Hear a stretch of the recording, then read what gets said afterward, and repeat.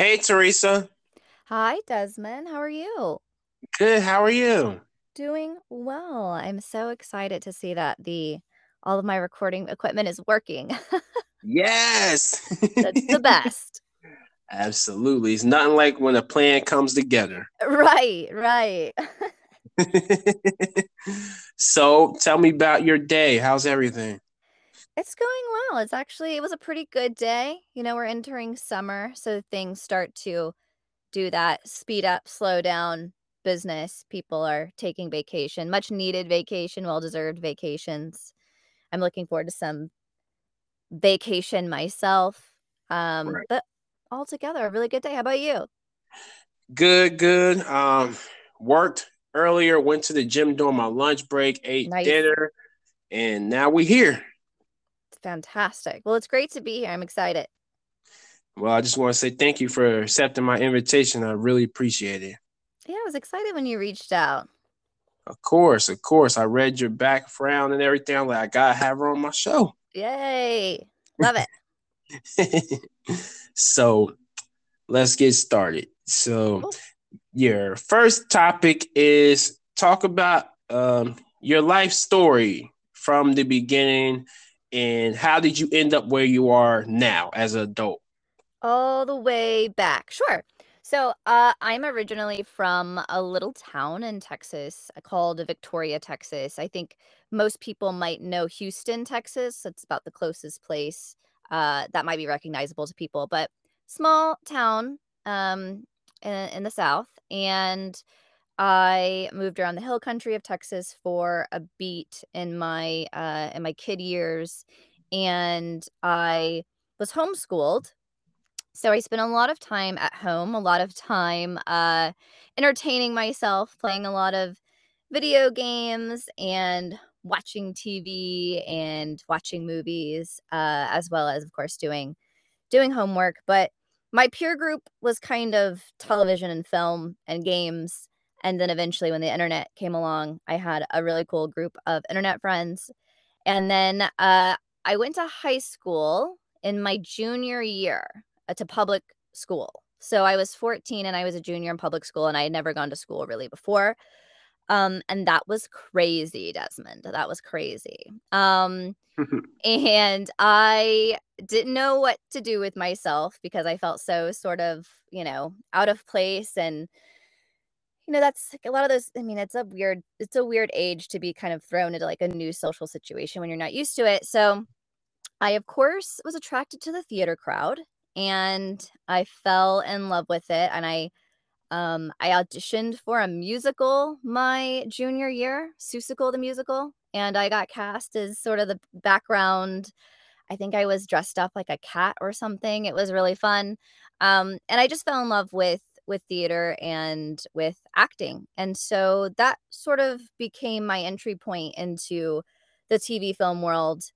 And then I took that experience on into college. I majored in acting and I majored in journalism because I figured journalism was a great way to learn how to dive into stories and tell other people's stories from a non-biased and unbiased point of view, in a perfect world at least. And then on the acting side, it was, my love of acting, but also taking sort of that unbiasedness into characters is really important because if you're playing, Cruella de Vil, you can't hate Cruella de Vil, right? Right. So I kind of had those two philosophies in my head going through school. And I wasn't doing a lot of stage work at my university. I wasn't getting cast, which was, a bummer, but it sort of made me say to myself, okay, let me go to the next biggest town, which was Austin, Texas, and let me see what kind of opportunities I can land for myself. And so that's what really kicked off me getting into film. And I was able to get a couple of, extra roles in some independent films. Had a great relationship with an independent film company. I kind of just kept coming back to their sets even when I wasn't acting. I was like, "Listen, I will hold the boom mic. I will, carry stuff, like whatever you need. I'll be a PA on days that I'm not acting. And so eventually I think they got used to me being there, and they finally invited me to be a part of more of the development and more of the pre-production part. And then I also was still acting, but then I was also producing. And so while I was in Austin, I was there for 5 years, and I did about 10 feature films, and I produced most of those and acted in most of those. And then I also directed a couple of short films along the way, which was really exciting, and, I had a lot of fun doing that. I was a director of photography for one short film, found out I don't like that. And sometimes that's the best way to find out what you love and what you don't love, is just to do it, and then you know. Right, Um, trial and error. exactly, exactly. So, mad respect for directors of photography and cinematographers, though. Just wasn't my jam. So, I had that experience. One of my films, called Three References, got into the Austin Film Festival, and it was one of the biggest film festivals that a movie of mine had gotten into, and I thought this is the momentum that I need to kind of move into the next step of my career. And I was 25, about to be 26, so I felt ancient, and I was like, "Okay, but I'm gonna go to Los Angeles, and I'm just gonna try it." This was about 7 years ago, and so a lot of things were changing in the industry. A lot of the streaming was coming up, which is kind of funny now because it's sort of that bubble is kind of bursting. But anyway, um, so it was a really good time to go, and I went to Los Angeles. I got there in January of 2015, and I had a couple of people that I knew. One person was a literally a great uncle of mine who I hadn't seen in probably 15 years. Right. And he said, "I'm a construction supervisor, and I have to do some pickup shots for a movie called Scouts versus Zombies, and I need a construction coordinator assistant." It was like, I think, an hour drive from where I was staying to where they needed me, but I said yes. I had no idea what that was really, but I said yes, and I said, "Let's do it." And, so I was a construction coordinator's, assistant on Scouts versus Zombies for the pickup shots, and I basically just helped, like, check the IATSE guys in, and I got to watch them rebuild sets. And I was kind of like this kid in a candy shop, and they probably thought I was this, like, naive young kid, because I would just go in there and be like, "Guys, this is amazing, like, I can't believe you're doing this, like, this is so wild." And they would be like, "Yeah, it's our job," you know? But I was like, "Guys, it's so cool." They were like, "All right, just tell me, where my paperwork is." So, it was a really cool experience. I was very grateful for that experience. I did that for about 4 or 5 weeks. And then I was out of a job. I actually signed with an agency for acting, and had kind of a bad experience. It was different out here. I had spent so much time in Austin with a film company with a specific group of people, and I was so comfortable in it, and it was honestly really frightening to be out here and to be trying to do the acting thing as well as the producing thing. And I think I was just really overwhelmed. And so I kind of put the acting bit on a shelf. And a few months went by, and I had a friend who was an assistant at a company called Rehab Entertainment. And she said, "I'm leaving. And if you want the job, I can introduce you to the principals over there and, see if it's a good fit. And, you'll be employed maybe." And I said, "Great, I need a job."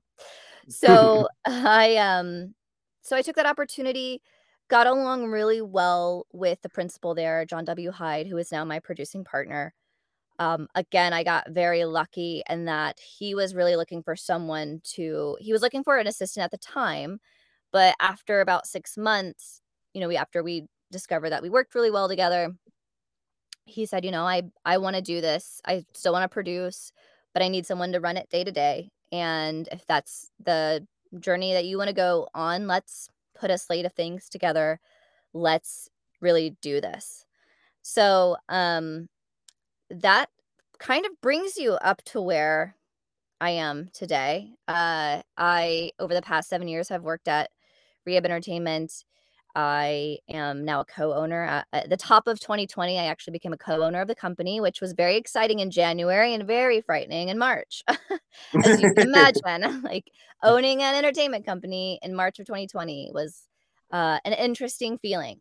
So, um, but through that time, we have a lot of things in development, which is a big part of my job. And then we have an animated series that we've produced called Harriet the Spy, which is on Apple TV Plus. And that's was very exciting for me because my main goal and when I left Texas was finding opportunities to produce content that got to be on a platform that had, really good marketing behind it and actually got to viewers and to an audience. And that was very hard in the independent film world.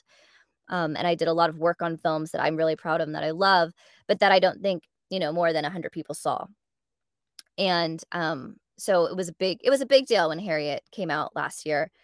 And there's 20 episodes total. 5 have dropped. 10 have dropped as of now, and the next 10 will drop in the next 6 months or so. So that's a little bit about what I'm doing now. We also have a couple of other projects in development. We have Flight of the Navigator, which John Hyde produced back in the mid 80s. I don't know. Desmond, are you familiar with that movie?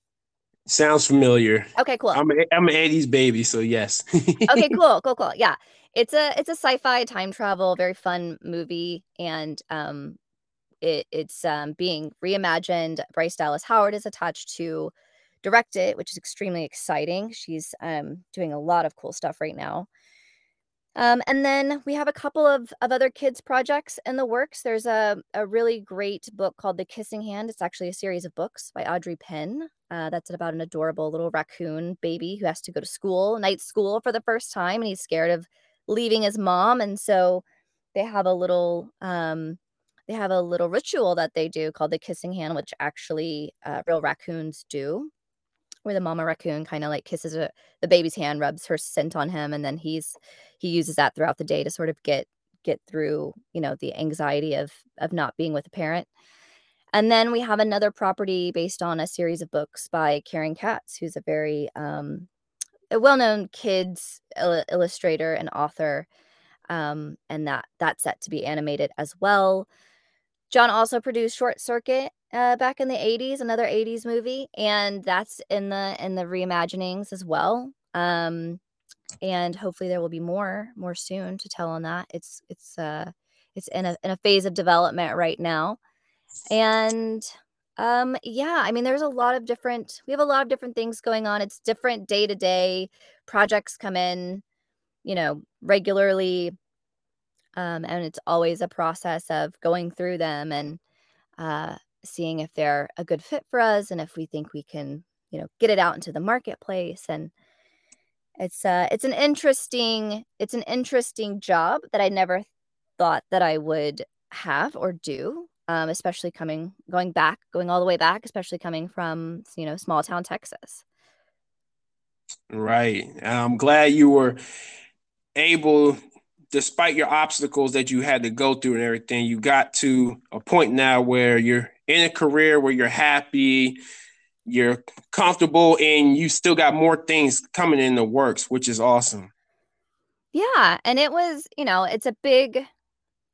it's crazy to kind of look back now because I definitely walk in the world a little more confidently, and I have much less anxiety than I used to. And I think a lot of people walk around with a lot of anxiety they don't even know they're holding on to until hopefully one day they don't have it, and then they look back and go, wow, I was an extremely anxious person who was always self-doubting themselves. And I talk a lot about having imposter syndrome, which has been and continues to be something that I work through on a day-to-day basis. And it's just a very weird, it's that voice inside of your head that says, you're not supposed to be here. You're not good enough to be here. You don't know what you're doing, your years and years of experience don't mean anything, and, just crazy things that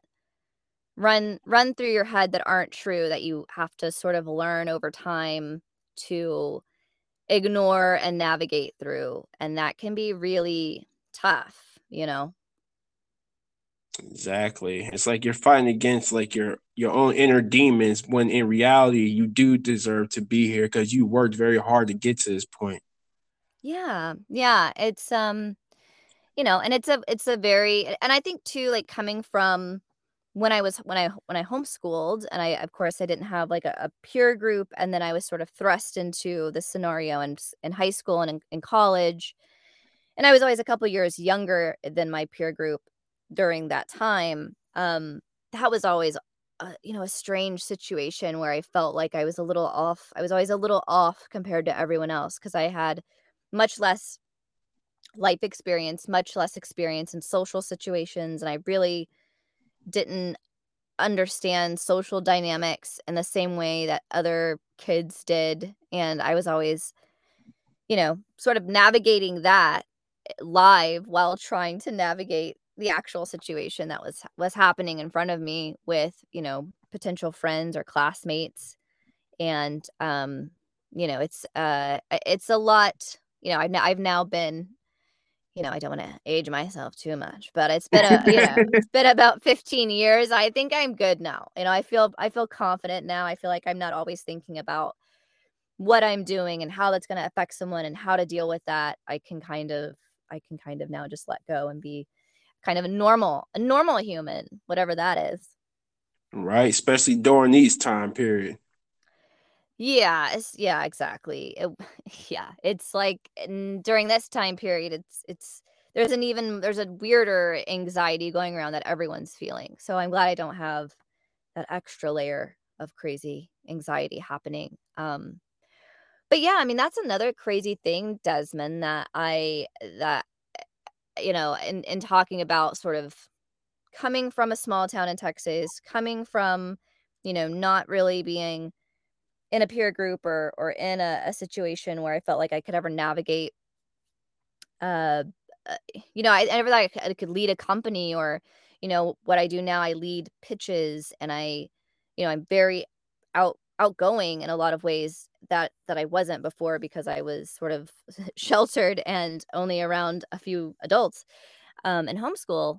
But, the last couple of years have been pretty crazy for everyone. And at the top of 2020, we were just about to start Harriet the Spy. We had just gotten the green light, and it was super exciting. And then March came around, and all of that, that there was huge doubt going on in the industry about if this was gonna how are we gonna go back to work? We had to be remote.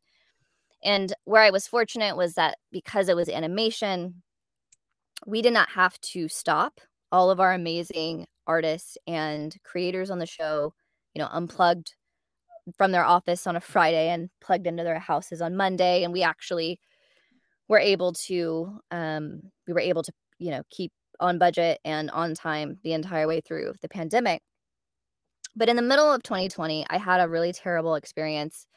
I had a family member who, not COVID related, had a medical emergency that left her paralyzed from the waist down.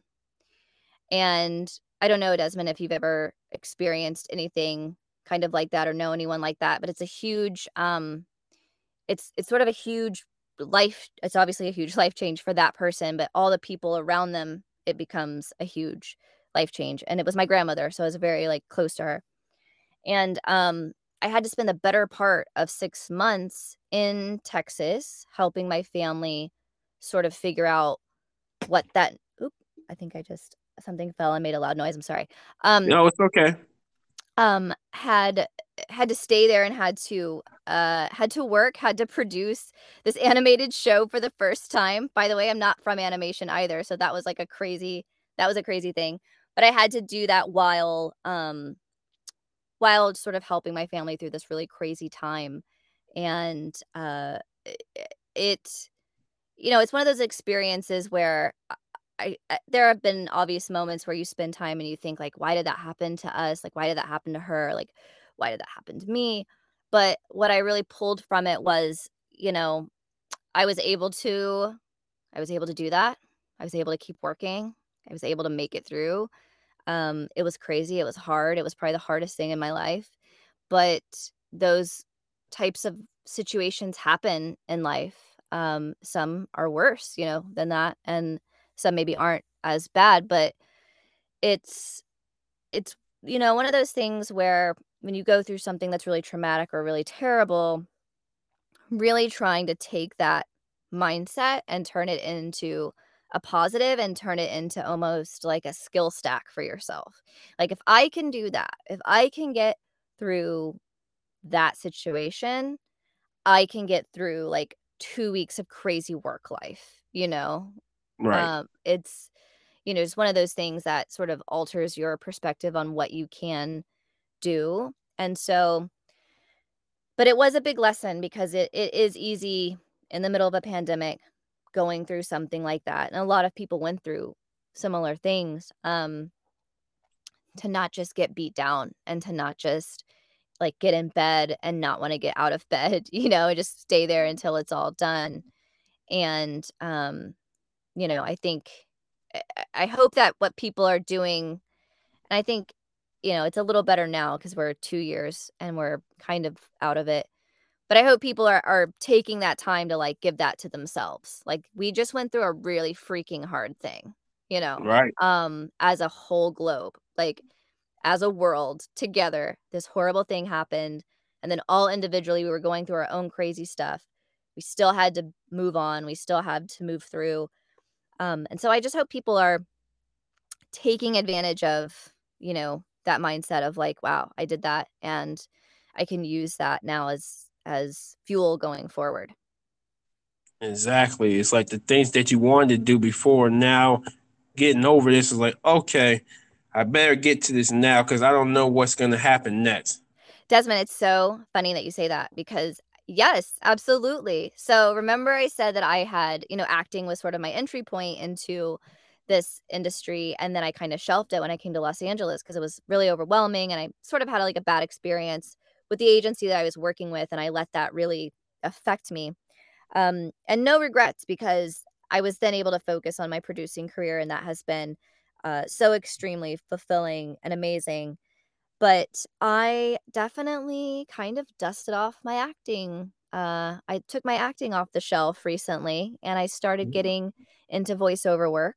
And I'm super excited about it. And I'm just sort of finding the joy in it again. And it was partially because of what you just said. I came out of this not only because there had been 2 years of a pandemic and, that feeling of what does the future hold, but, I watched my grandmother who, was working up to the day before she had this accident and then is paralyzed and can no longer do the work. She was an RN, she was a nurse, and she can no longer do that anymore. She can no longer do lots and lots of things, and I just thought, if tomorrow something happens, like, if tomorrow something happens and I can't do these things, I'm gonna regret that I didn't get in there and do it, you know? I'm gonna Right. regret that I didn't try. And so, yeah, it's been a journey of jumping back in it, finding the joy of it again, finding if like, and I had the thought, if it doesn't make me happy, I won't do it. It's also okay. It's not like you have to do things that you don't wanna do. But if you have even an inkling of something that you feel like might bring you joy, that you might wanna do, you should try. Just see if you like it. If you do, keep moving it, keep chasing the curiosity, keep chasing the happiness that it brings you. And if it stops bringing you happiness, let it go. Don't worry about it. But definitely coming out of the pandemic and coming out of that experience with my grandmother, there's a lot of things like that, like going and like getting, like you were just saying, you went and worked out on your lunch break. Like, congratulations. That takes a lot of like willpower to do that. And I Right. recently just made that choice to kind of like get some things back together, Desmond, just get this body right, feel better, be healthier, and I've lost almost 10 pounds and it's working, and I feel great Nice. and I'm excited. And it just took a little bit of adjusting my mindset to be, what do I want?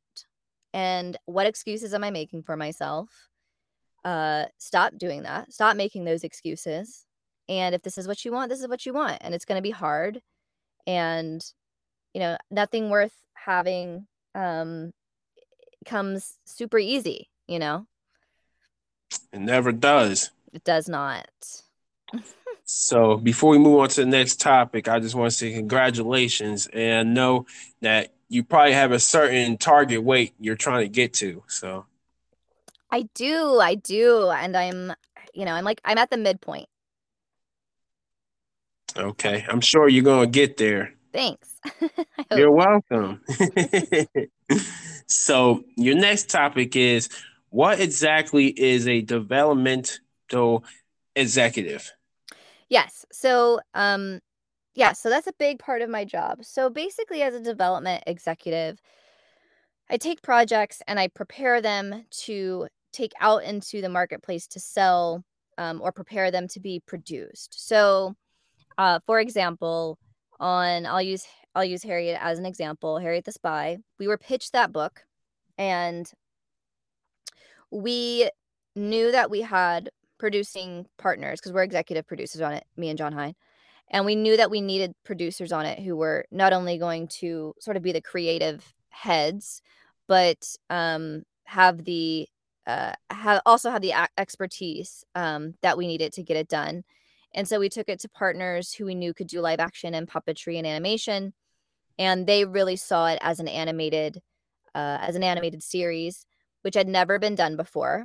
And that's another thing when you're looking at development, especially if you're reimagining a property or you're bringing a property from a video game or from another format into television and film. How has it been received by audiences? How can you keep what's beloved about it and not change the sort of the heartbeat of it, but also make it tangible for the screen and make it, give it something new, give it something that you haven't seen before. And so for Harriet, what people hadn't really seen before, because it had been a movie on Nickelodeon. It had also been a Disney special as well. So the property had been produced for the screen before, but what hadn't been done before is animation.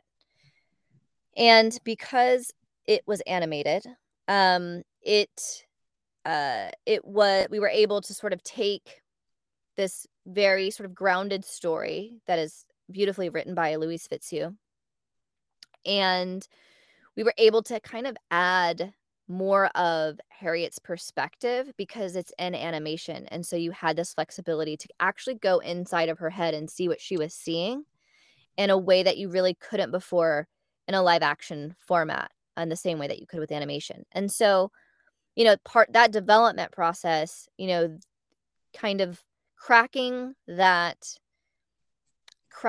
concept of, here's the book and here's how we're going to make it into an animated series. That took, at least 9 months to a year of really cracking that idea. The other piece of development after that was bringing on a writer. So we had Wilma Crobb, who did a ton of stuff in the 90s and 2000s. Pete and Pete, I think, is what he's most famously known for. Super talented. And he really started adding detail to the story. And, we all of the producers and executive producers helped sort of crack that with him along the way. And then we brought in an animation company. So an animation, part of the development process is sort of uncovering what the style, what the feel, what the look is going to be. Because Harriet, we were also another first for this. We were taking it back to the 1960s. Harriet the Spy is set in 1964, and it had never been done in that time period before. And with animation, we were again, the flexibility of the format, we were able to do that. So, um, the artwork that we were thinking about, we really wanted it to feel like artwork that you would see in 1964. So we used a lot of like old Disney classics, 101 Dalmatians, Lady and the Tramp, like as inspirations for the type of animation style. And then, I think because Will came from Nickelodeon and sort of the kid 90s, the space, he infused a lot of what 90s animation was, what felt like. And so what we ended up doing in that development process is creating this really cool, interesting style that, was a blend of this 1960s vibe and this like hyper active, like kind of quirky 90s pacing. And, those, did we know we were going to do that going into it? No, but that is part of sort of the joys of development, is working with different people and being able to and crafting something together, and then looking at it and going, "Oh, holy crap, like this is awesome. We did this. And we didn't even know fully what we were doing going into it, but we've done it." And, I have to say the animation company that we used, Titmouse Animation, was really just a huge, huge piece of that development. All of those artists and animators, designers, directors that were on that show, brought just made took what we wanted. Sometimes executives, it's hard for us to communicate what we want in terms of visual style, and so having an animation company that really could get what we wanted, and having a really great producer, Sydney Clifton was our producer on it, who's a fantastic animation producer, and kind of bridging that gap between what is it we're saying we want, and when we see something and we give notes on it, what are we actually talking about? Um, for me, not coming from animation, that was a big learning curve, was just how do I talk about animation development? Um, and I was just surrounded by people who were, amazing to amazing to work with, and who knew just what they were doing 100%, and who loved the show. I still to this day have animators reach out to me and send me like sketches they did early on of the character designs, and they have, it'll be a sketch of Harriet and then a sketch of like a Kingdom Hearts character that they were playing with, and they were just kind of sketching and having fun with it, and they just talk about how much fun they had. And you can tell that that team had so much fun making that show because it turned out so beautiful and it turned out so well. Um, and I've now talked more about production than development, but kind of going back to Harriet, another piece of development that was really fun to work on was the music, you know, and talking about wanting to go back to the 60s and wanting to kind of embody that New York feel of 1964.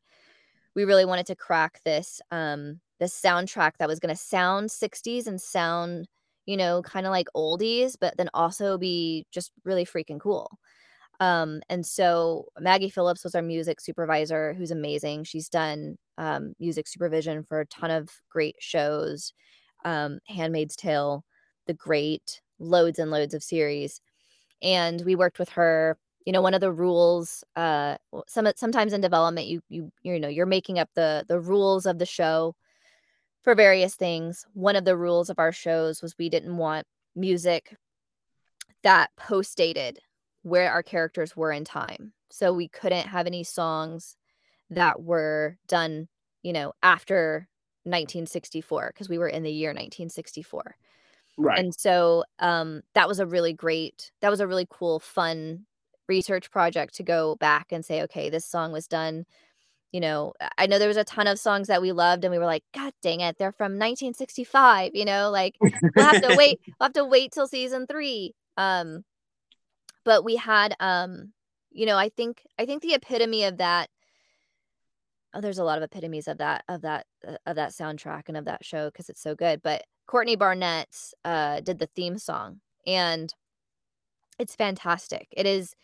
It is everything we wanted out of that vibe, which is feels nostalgic, feels like it could be an older song, but is, like, so modern and so upbeat and catchy and, I still sing it in my head, randomly. It's an earworm, which is perfect, which is what you want out of a theme song. And then, Anna Warrenker did the music composition. Anna Warrenker, you might know, she did, the theme song for Yellow Jackets. But Anna was an incredible talent, and she, again, she created a soundtrack that felt like we were in the 1960s, but today, and it felt it's poppy and it's vibrant and it fits Harriet's world so well. And so yeah, I mean that so and getting to think through, here's a song from the 60s that we love. Who can we get to sing it? The Name Game by Alex Leahy. Like that's part of our series. Getting to Right. sort of mix and match. Aloe Black has a song that he and Kingfish wrote, or Aloe Black performed it. Kingfish wrote, and it's just another earworm. There's so many earworms in the show, and I think it's again, as executive producers and as producers in development, you have all of these ideas, and then you give these ideas to the people who are going to make them happen. And we were just so lucky that the people who made them happen on Harriet were just so super talented and just cracked it in the most perfect way.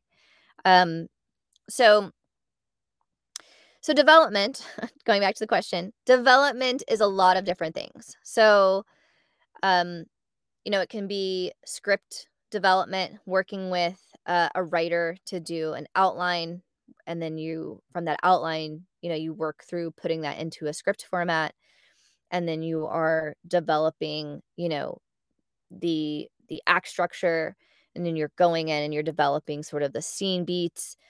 It's bringing in artist if you need to develop sort of a look and feel of the show, even on live action shows.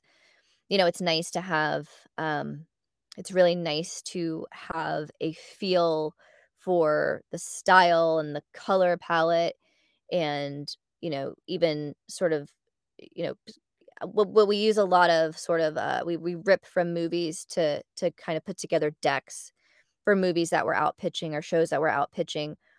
That way people can see, like, what directing style you might be going for, what kind of, like, special effects you might be looking at, just to give them, like, really clear visuals. You're always trying to communicate what a movie is, and even if you don't yourself know fully what it is, which is kind of a crazy task if you think about it. Because, yes, you might have the pitch, you might have the script, but and you're pitching it and you're describing what you want, and you have all of these great elements, artwork, or if you've pulled scenes from movies, whatever you've done, your visuals. And then someone walks in, a partner, another executive, or a director that gets attached, or even sometimes like the acting talent that you pull in has ideas and just completely like changes it for the better, and pollinates it in a different way, and you throw out all your visual development and you adopt theirs on top of what you've already built. So it's a lot of like, it's kind of like almost like paper mache crafting, Desmond. It's like you're like adding and perfecting, and then like maybe you just rip off that whole piece and then you slap on another piece. It's super collaborative, the way John and I work. It's just the two of us, and we don't like to have things in development with just the two of us for very long. We like to start bringing people in, because that's how you pollinate ideas, and that's how things really, you know, uh, really pop and really, uh, you know, bring more attention to them. So, I think that's a pretty thorough explanation of development. It's a very strange part of my job. It's like I said, it's always different. One project I'm reading a script and doing script notes. another project, I'm getting artwork in and I'm doing notes on the art to send back to the artist. On something else, I might be, I have certain materials. I might have an outline or a script, but then I need to break it down and put it into, a pitch Bible, which is what we use to sell shows. So I'm, sort of taking materials that have been created, I'm sort of reconfiguring them into a pitch deck, and I'm, usually writing to someone what visually I want on each slide. So it's a lot of like deeply creative work in a lot of different areas. It's also a lot of research.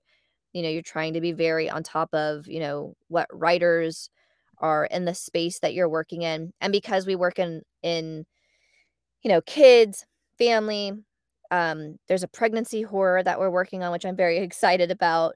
Uh, I know, animation, live action, because we're working in so many different spaces. In animation, it's 2D and 3D. It is sometimes a daunting task to be trying to keep up with all of the writers and all of the directors and all of the producers in these different spaces. So I'm never bored, basically, and it's always different. There's always something different to do, whether it's just keeping up with writers and industry news, or if it's doing like deeply creative work. It's keeping a lot of things on track as well. It's a lot of following up with people. You might pitch someone and you don't hear from them for 2 weeks, and you're like, "Oh my god, they must hate it, they don't want it," and then you are like, "Hello, just checking in," and they're like, "Oh yeah, we love it, let's do it," and you're like, "Oh my god, why couldn't you just email me?" Like, I've been Why sitting you here didn't tell me this sooner? why didn't you tell me? Like, I've been sitting here freaking out for 2 weeks. But yeah, it's keeping everyone on track, which sounds, I don't know, that sounds kind of weird, but it's more like making sure everyone's got what they need to do what they need to do in a timeline. And if, you're getting ready, if that timeline's about to come up, if it's 2 or 3 days from when something needs to be delivered, I'll reach out and say, "Hey, just making sure everything's good. Do you have everything you need? This is coming up in 3 days. Is there anything that, I can do to help?" So, it's a lot of, keeping keeping all of the pieces together, making sure everyone's okay, um, and feeling comfortable about the job that they have to do on a particular project.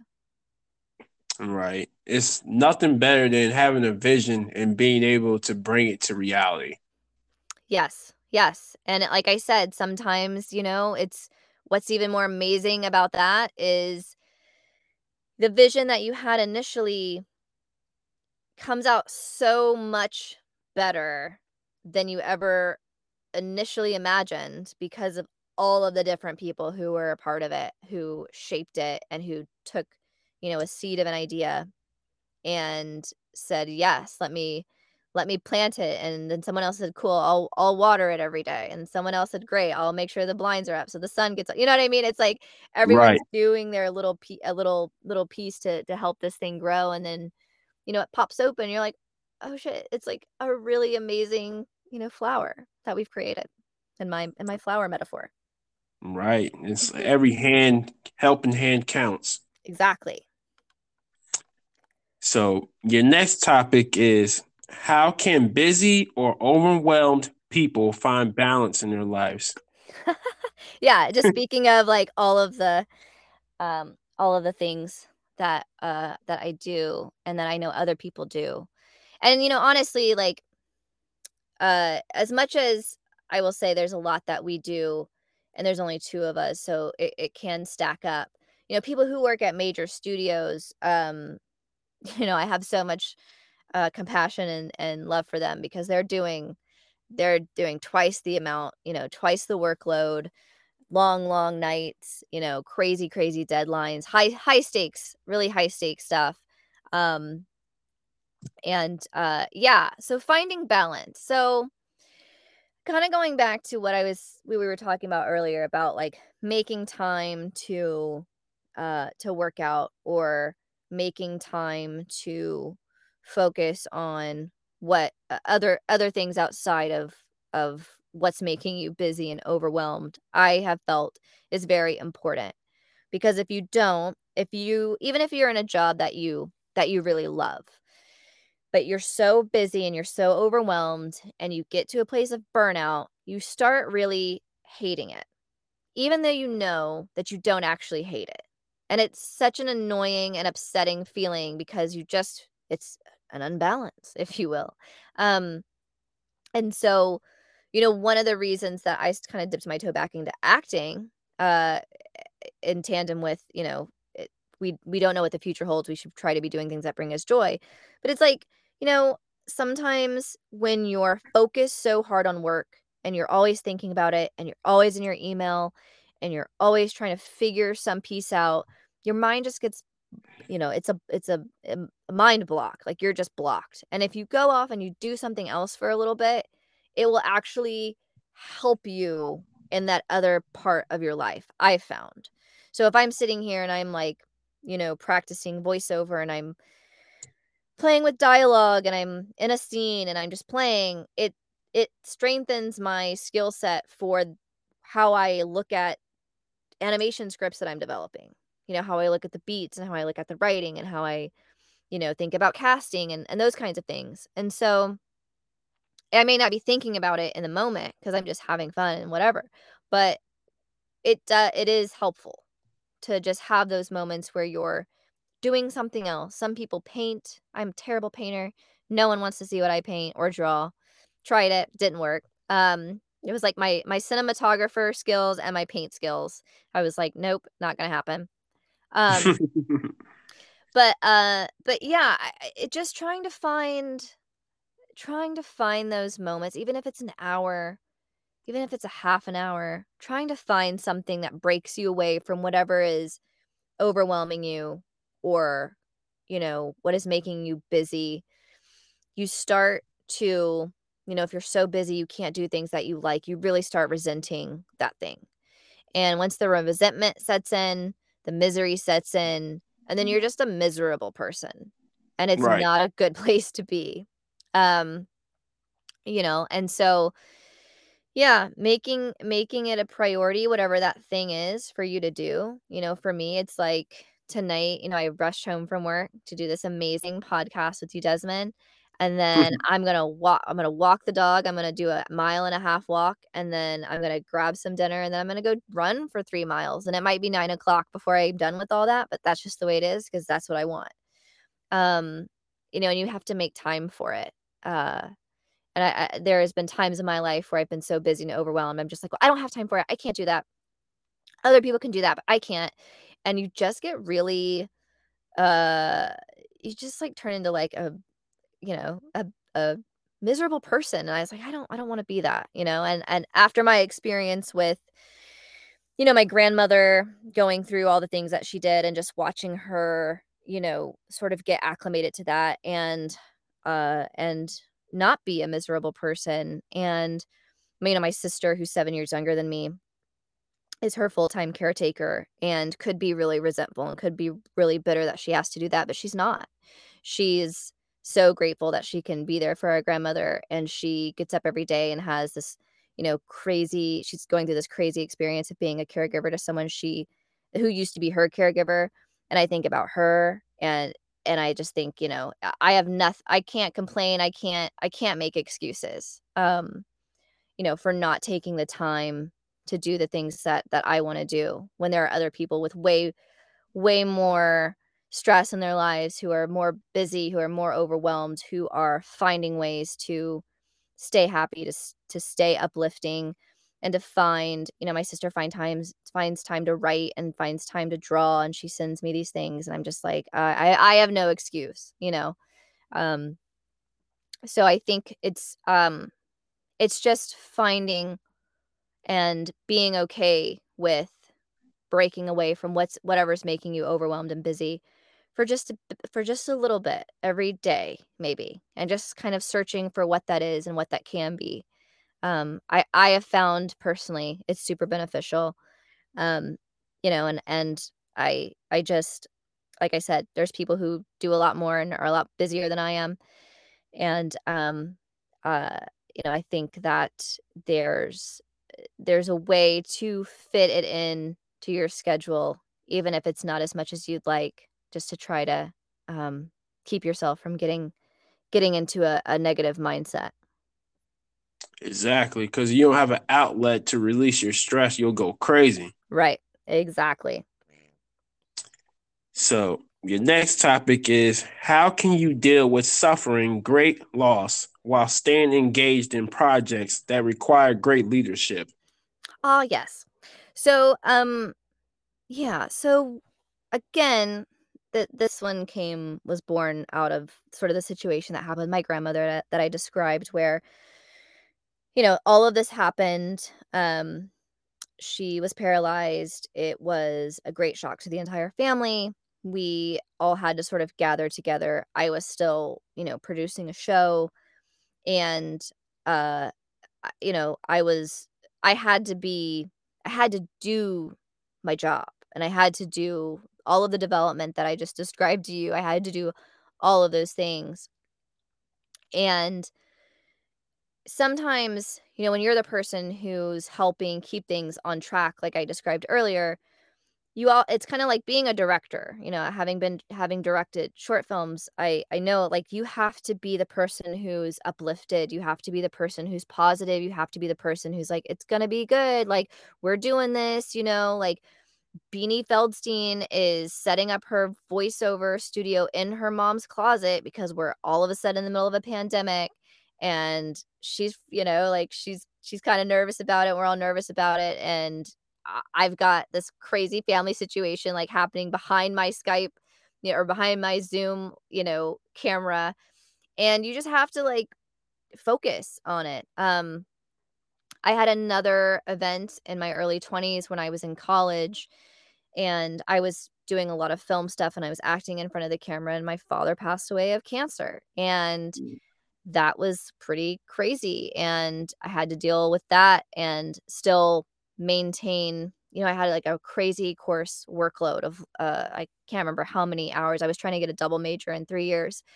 And you I just had to it's like when you go through an intense trauma, and if you try to absorb it and process it all at once, it's going to be too big, because you've got to, at least in my experience, I had to sort of take like uh bite-sized pieces out of the trauma and digest it kind of every day, and just slowly sort of process the changes that were happening in my life, and process the kind of changes that I was going to have to make moving forward, because I had to still be present for my job and for my family, and I still had to pay bills, and I still had to do all of the things that you have to do.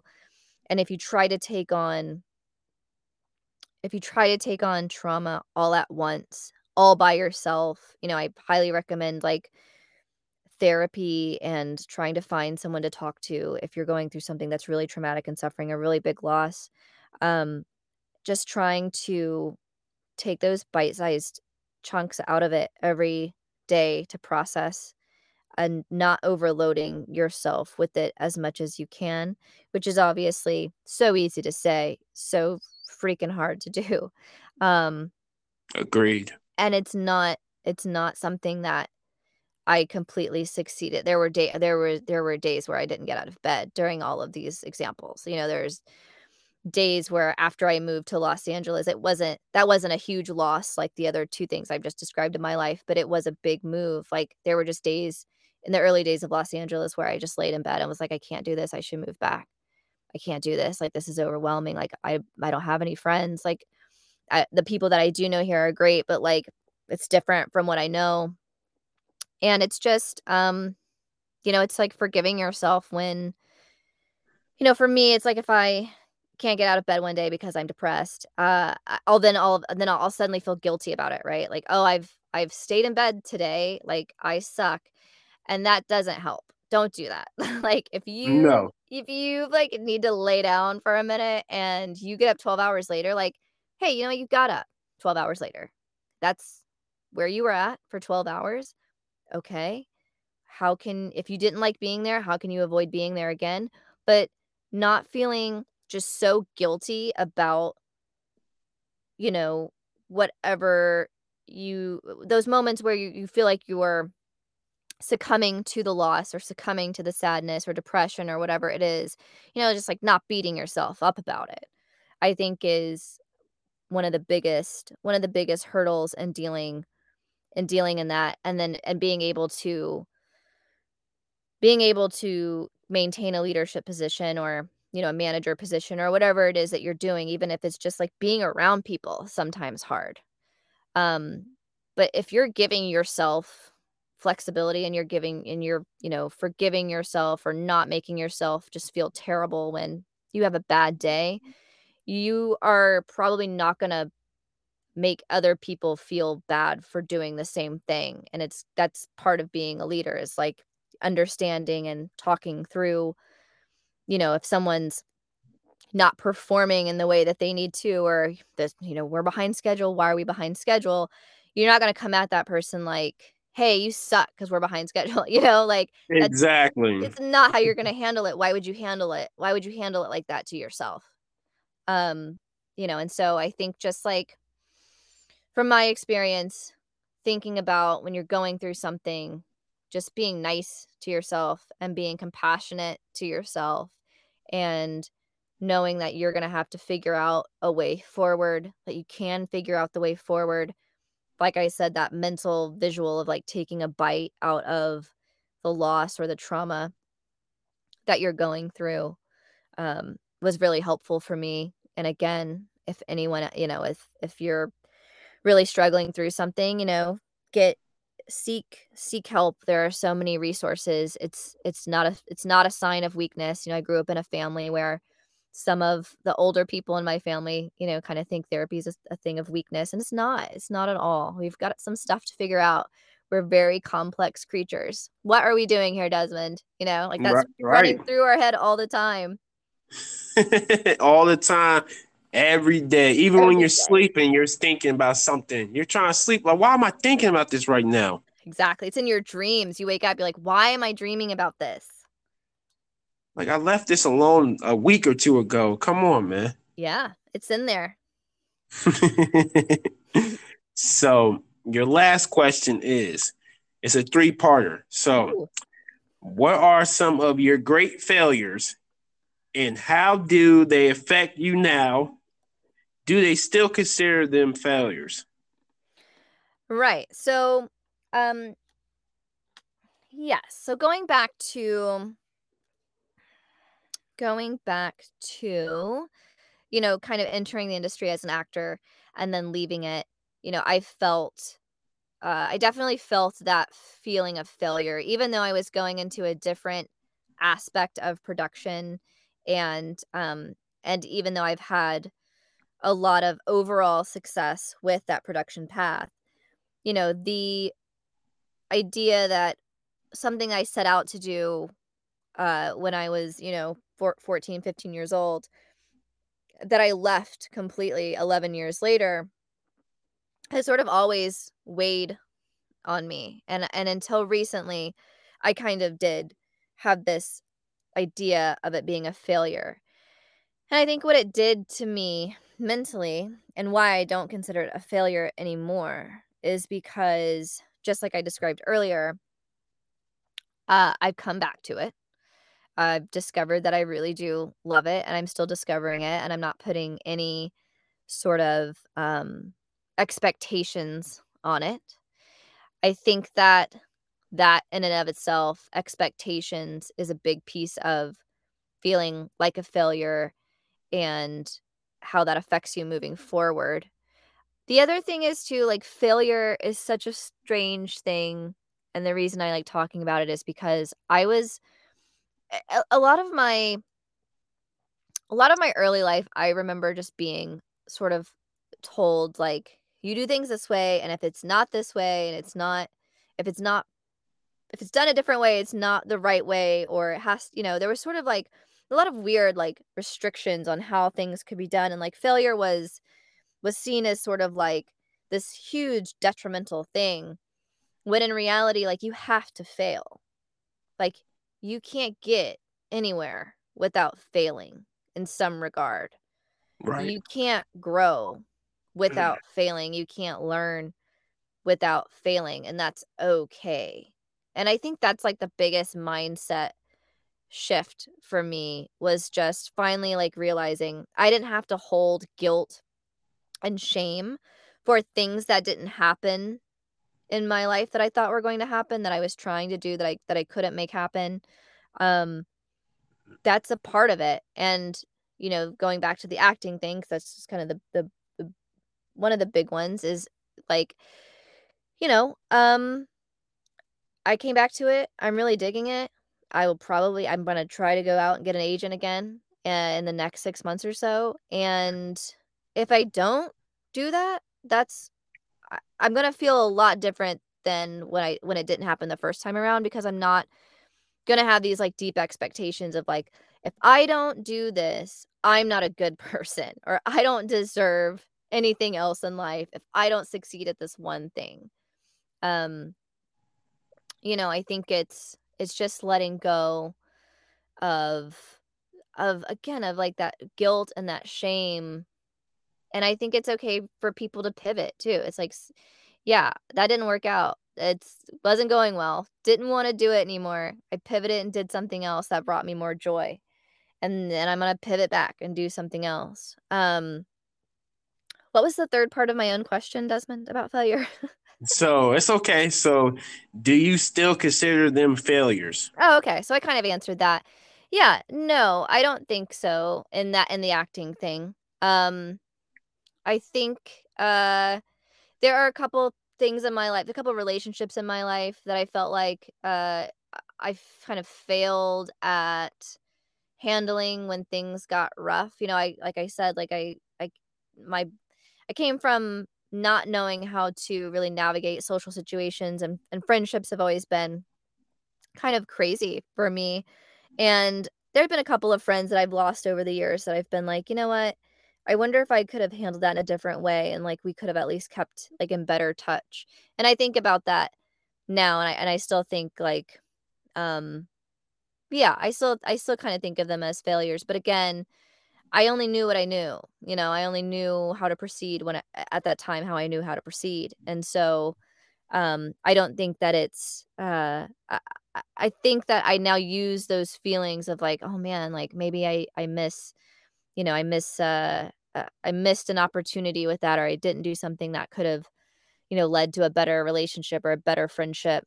I take that into my future relationships and future friendships. And I try to, think about that. Well, that one thing happened then, and I don't want that to happen here. So what can I do to, not just put up a great big wall with this person in this relationship? What can I do to like help bridge whatever challenge that we're going through, and try to, make this a long lasting great relationship. Um yeah, I think that's covers it. I think it's again, failure is always linked to shame and guilt, and I think trying to nix those feelings and instead take them and learn from them and use it to change how you're moving forward into the future has, been a positive way to shift my point of view. Right, because you only can deal with one situation at a time. You can't deal with everything at once. It'll be too overwhelming for you. No, exactly. You gotta take those bite-sized pieces. Absolutely. So before we move on to the next part, did you know that you and Stone Cold Steve Austin are from the same place?